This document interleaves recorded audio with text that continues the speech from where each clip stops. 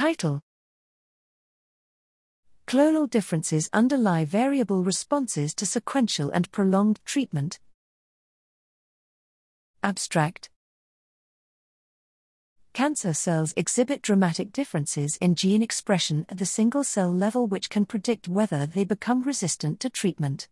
Treatment perpetuates this heterogeneity, resulting in a diversity of cell states among resistant clones.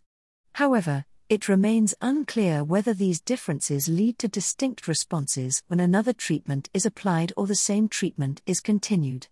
In this study, we combined single-cell RNA sequencing with barcoding to track resistant clones through prolonged and sequential treatments.